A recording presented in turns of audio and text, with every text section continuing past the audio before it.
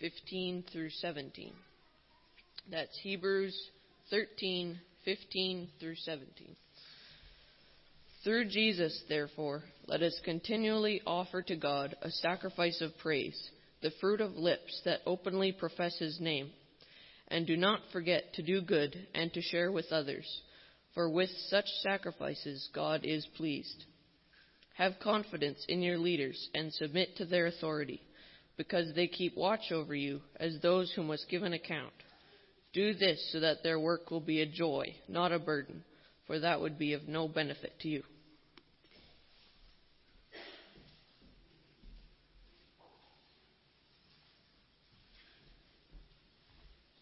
Hey, good morning, everyone. And good morning to those who might be at home viewing us and watching. And a special hello to our visitors who are here. We hope that you enjoy your time here with us. Before we get into the lesson, I just want to bring up two things.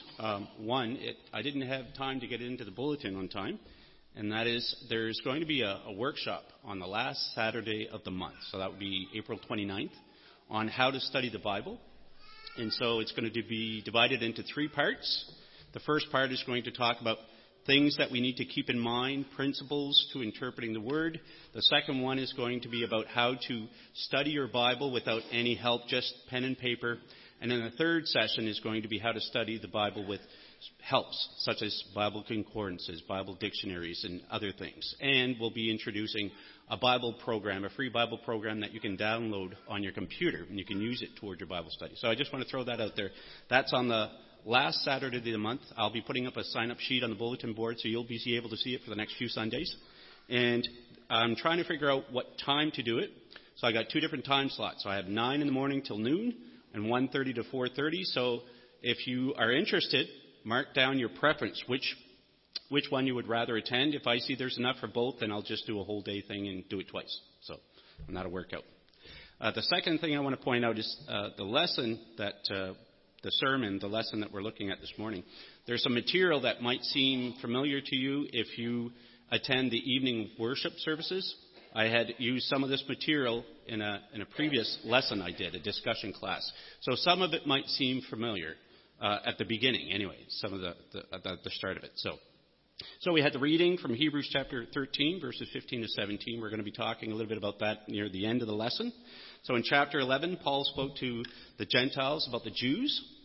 The Gentiles had become arrogant, thinking they were now the special people of God, and that the Lord had rejected the Jews. So Paul is setting things straight, and he says, no, that's not the case. They can still be the people of God too. They just have to accept Jesus. So Paul made it clear that the Jews could be saved. They just had to repent and come to Christ.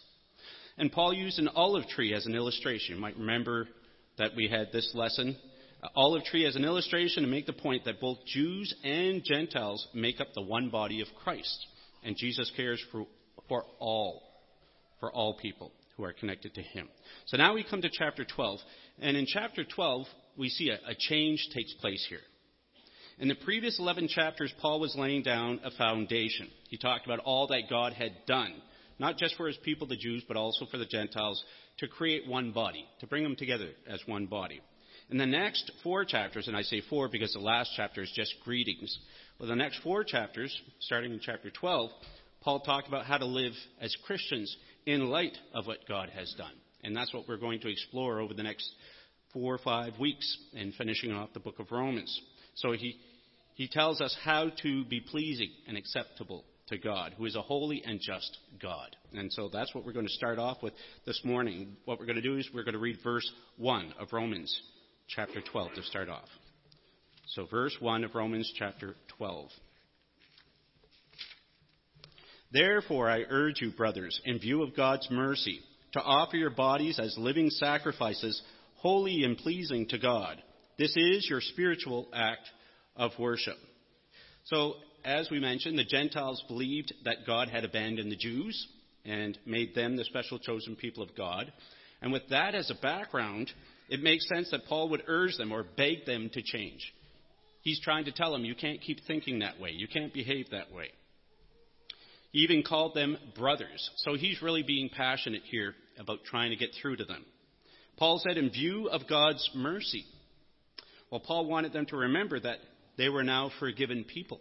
In view of God's mercy, they were indeed special to God now that they had been forgiven, but not better than anyone else. And they needed to hear that. They were to be thankful and humble and not become self-righteous as the Jews did. Paul didn't want them to end up the same way that the Jews ended up. So it is the same for us today. God's mercy should stir us to be humble and grateful people. Does it? Do we think about all that God has done, the sacrifice that was made for us? Does it make us humble? Does it make us grateful? It should. We should live every day being thankful to God. We should ask ourselves constantly, how can I please God rather than myself, so that we don't become arrogant and self-righteous? So as Paul said, we are to offer our bodies as living sacrifices.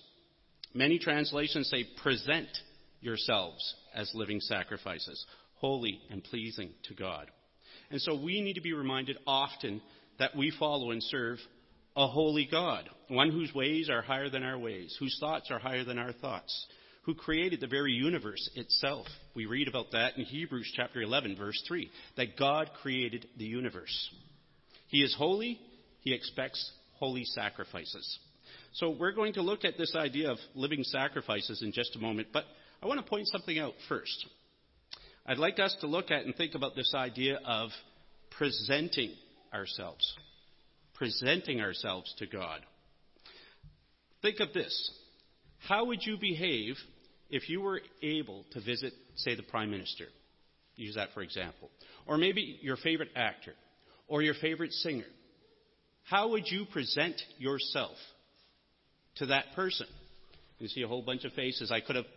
That's just random. I could have put anything there. But that's just to give us an idea. How would you present yourself to any of these people if you had the opportunity to do so? Wouldn't you be on your best behavior? Wouldn't you be watching out what you say? Wouldn't you want to make a good impression? Well, it's the same way with God. How do we feel with God? Do we not think that way in terms of presenting ourselves as living sacrifices to God? We should have more respect for God than we do any of the people that you see up there. God deserves more from us. And so, would you be on your best behavior? Would you have good manners? What would you say? What would you do?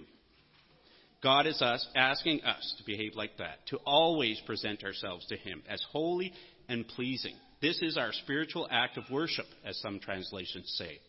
Or a reasonable act of worship, as some translations say. And in the NIV, it has it as a footnote. Reasonable. What does that tell you when you hear the word reasonable? It's only reasonable that we behave that way, that we try to present ourselves as living sacrifices to God in view of His mercy. And that's what Paul was saying to the Gentiles here. In view of the way that God treated you, you should present yourselves as holy, as living sacrifices to God. And that applies to us today too, right? How we live our lives, how we serve God while living in these bodies is worship to God. Worship isn't just when we get together on Sunday. This is known as the assembly, when the people of God get together on the first day of the week. We usually like to call it our worship service. And that's fine, as long as we don't forget that worship to God doesn't end when we leave the building. Worship is all the time. We need to remember that. If we always thought of worship as presenting ourselves to God, then maybe we might approach God with a better attitude, with more respect, as He deserves. And so, living a holy life to please God is our living sacrifice. It is our spiritual act of worship. It is reasonable. It is reasonable. It tells God that we love Him and we want to please Him. In light of what God has done for us, how does this change the way that we live? If you were to think of all that God has done, how does it change the way that you live? This is what Paul was trying to get across to the Gentiles. It should change the way that you live. They need to be holy all the time, to be careful not to get too full of themselves and fall away. And that's what was going on there. And he's dealing with that problem. And that message is for all of us, for all time. Take a look now at verse 2. Do not conform any longer to the pattern of this world, but be transformed by the renewing of your mind. Then you will be able to test and approve what God's will is, His good, pleasing, and perfect will. Another translation says, and be not fashioned according to this world. And still another version says, don't be like the people of this world. We are to be different than the world. We are to be different in the way that we treat other people. We are to be different in our thinking. It says, do not conform to the pattern of this world. Well, the pattern is immorality. The pattern is being sinful. That's what the world has come to. It is disobedient to God, and we are not to be that way. We are to turn away from sin. We're not to be okay with it. Why? Because we want to please God. That's what it comes down to. We want to please God. We want to please the person who created us. And I don't think that's too much to ask for. So instead of following the pattern of this world, instead of following others into sin, we are to be transformed by the renewing of our mind. Paul wanted these Gentiles to change their way of thinking, to change their lifestyle, to think in a new way, God's way, and allow it to change the way that they live. That's what we're supposed to do. We're to think of what God has done. We're to think of His Word and allow it to change us, to change the way that we live. We are to become completely different than the way we were before when we were a Christian. There were things that we used to do that maybe we were okay with at that time, but we're not supposed to be okay with those things anymore. We should be changed people. People should see us as different. So when you change the way you think, when you view sin as evil and you turn away from it, then you will be able to test and approve what God's will is, His good, pleasing, and perfect will. You will be in a state of transformation. You won't be the same person you were before.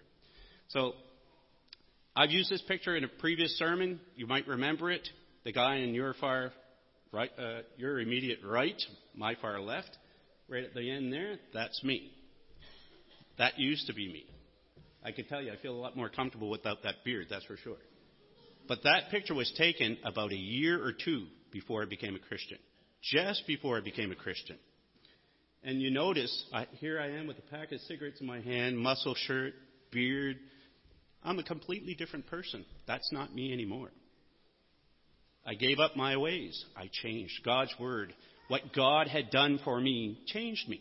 And what God has done for you should change you. It should change you from the inside out. You should be transformed. That's what it should do for you and to you.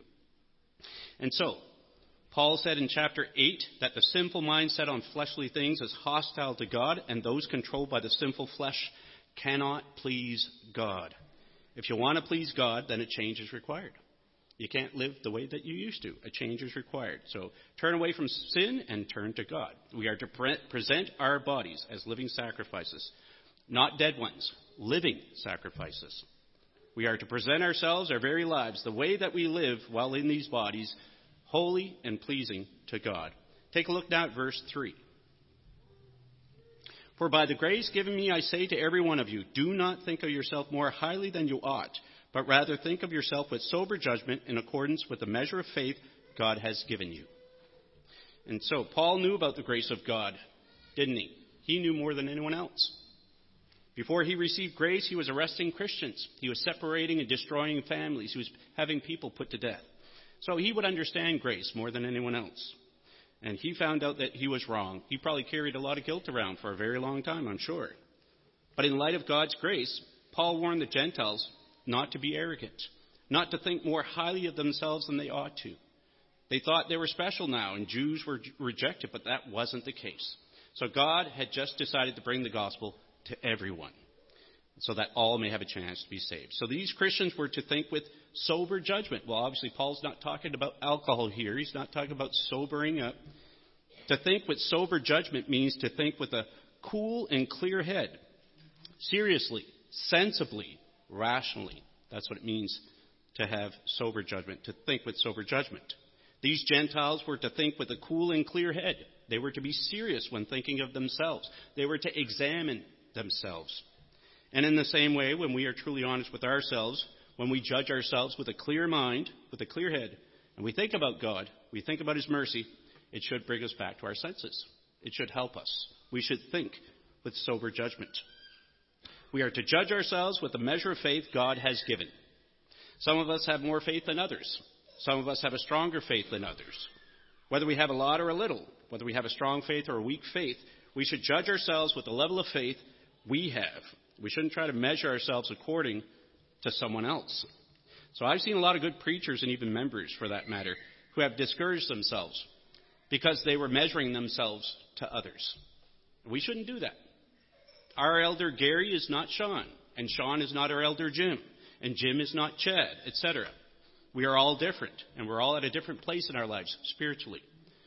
So I need to compare Sean to Sean, and you need to compare yourself to yourself, not to someone else. And we need to do that, and we need to do what God wants so that we please Him. So take a look at verses 4 and 5 now. Just as each of us has one body with many members, and these members do not all have the same function, so in Christ we who are many form one body, and each member belongs to all the others.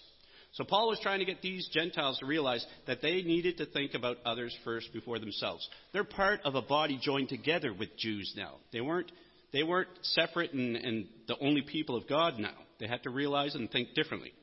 They needed to understand that they were part of something greater than themselves, and so do we. We need to think and realize we're part of something greater than ourselves. They were part of the body of Christ, the church, of which Christ is the head. They were part of God's family. So have you ever thought of that? We belong to each other, and all of us together belong to Christ. We're all part of the olive tree that Paul spoke about in chapter 11, in which each of us is a branch, and Christ is the root. We're part of that olive tree. We're part of a family. We need to think like a family. Sometimes we don't do a very good job of that, do we? So as Paul said, each member belongs to all the others. That's a big statement. That should have sent a clear message to these Gentiles in regards to the way they were behaving, the way they were treating those Jews. And so we come to verses 6 to 8. Let's read those verses. We have different gifts according to the grace given us. If a man's gift is prophesying, let him use it in proportion to his faith. If it is serving, let him serve. If it is teaching, let him teach.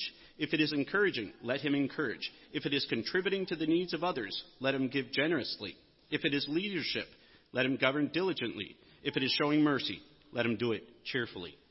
So Paul gave these Gentiles examples of what spiritual acts of worship look like, what transformation should look like, how it should play out in their lives. And Paul said we all have gifts. Those who Paul wrote to had gifts. Some could prophesy and some could serve wonderfully. Some could teach and lead very well. Some were great providers. Some were really good at encouraging others. And some were very merciful, perhaps at special urgent times of need. When we think of people in the hospital, some people are just very good at visiting them and being able to encourage. Love towards others was the key in everything that Paul was saying. He is talking about love here in this chapter and the previous chapter because the Gentiles weren't being very loving. Love is the key. To follow Christ means to love Him and to love others. And when we serve God and others with the gifts we have, then we are presenting ourselves as living sacrifices, holy and pleasing to God. And if anyone doubts that love is in view in these passages, take a look at the last two verses that we're going to look at here in this section. Verses 9 and 10. Take a look at what it says. He jumps right into, he says, love must be sincere. Hate what is evil. Cling to what is good. Be devoted to one another in brotherly love. Honor one another above yourselves. He's trying to get through to the Gentiles, but that message has application for us today. We're to love one another. We're to realize that we are a family. We're to try to use whatever gifts we have to help each other and serve others. I want to conclude as far as the last verses we're going to look at with Hebrews chapter 13, 15 to 17. These were the verses we had for the reading, but I just want us to take a look at them again because I've kind of incorporated that into my lesson. And take a look. Verse 15, through Jesus, therefore, let us continually offer to God a sacrifice of praise and fruit of lips that confess His name. And do not forget to do good and to share with others, for with such sacrifices God is pleased. Obey your leaders and submit to their authority. They keep watch over you as men who must give an account. Obey them so that their work will be a joy, not a burden, for that would be of no advantage to you. And so, our reasonable act of worship means not conforming to the pattern of this world, but instead conforming to God's ways. Our reasonable act of worship means not thinking of ourselves more highly than we ought to, but rather think of ourselves with sober judgment. We should always be examining ourselves. We should always be watching out. Our reasonable act of worship means viewing the body of Christ as a family and using whatever gifts we might have to serve the family. We need to serve our family. We are to be devoted to one another in brotherly or sisterly love. And then doing good and sharing with others. This pleases God. That was from the section that we looked at Hebrews. And then finally, the last thing, and what we just read in Hebrews, our reasonable act of worship means obeying our elders and not being a burden to them. That's important too. They're not paid to do this job. This is strictly volunteer. Let's never forget that. They do it to please God and for the joy it brings them to see people staying faithful to the Lord. It's important for us to realize that our elders care about us and are watching over us. And so, we are told we must obey them, and that means to do otherwise would displease God. So do you ever think about that? To not obey the elders means to displease God.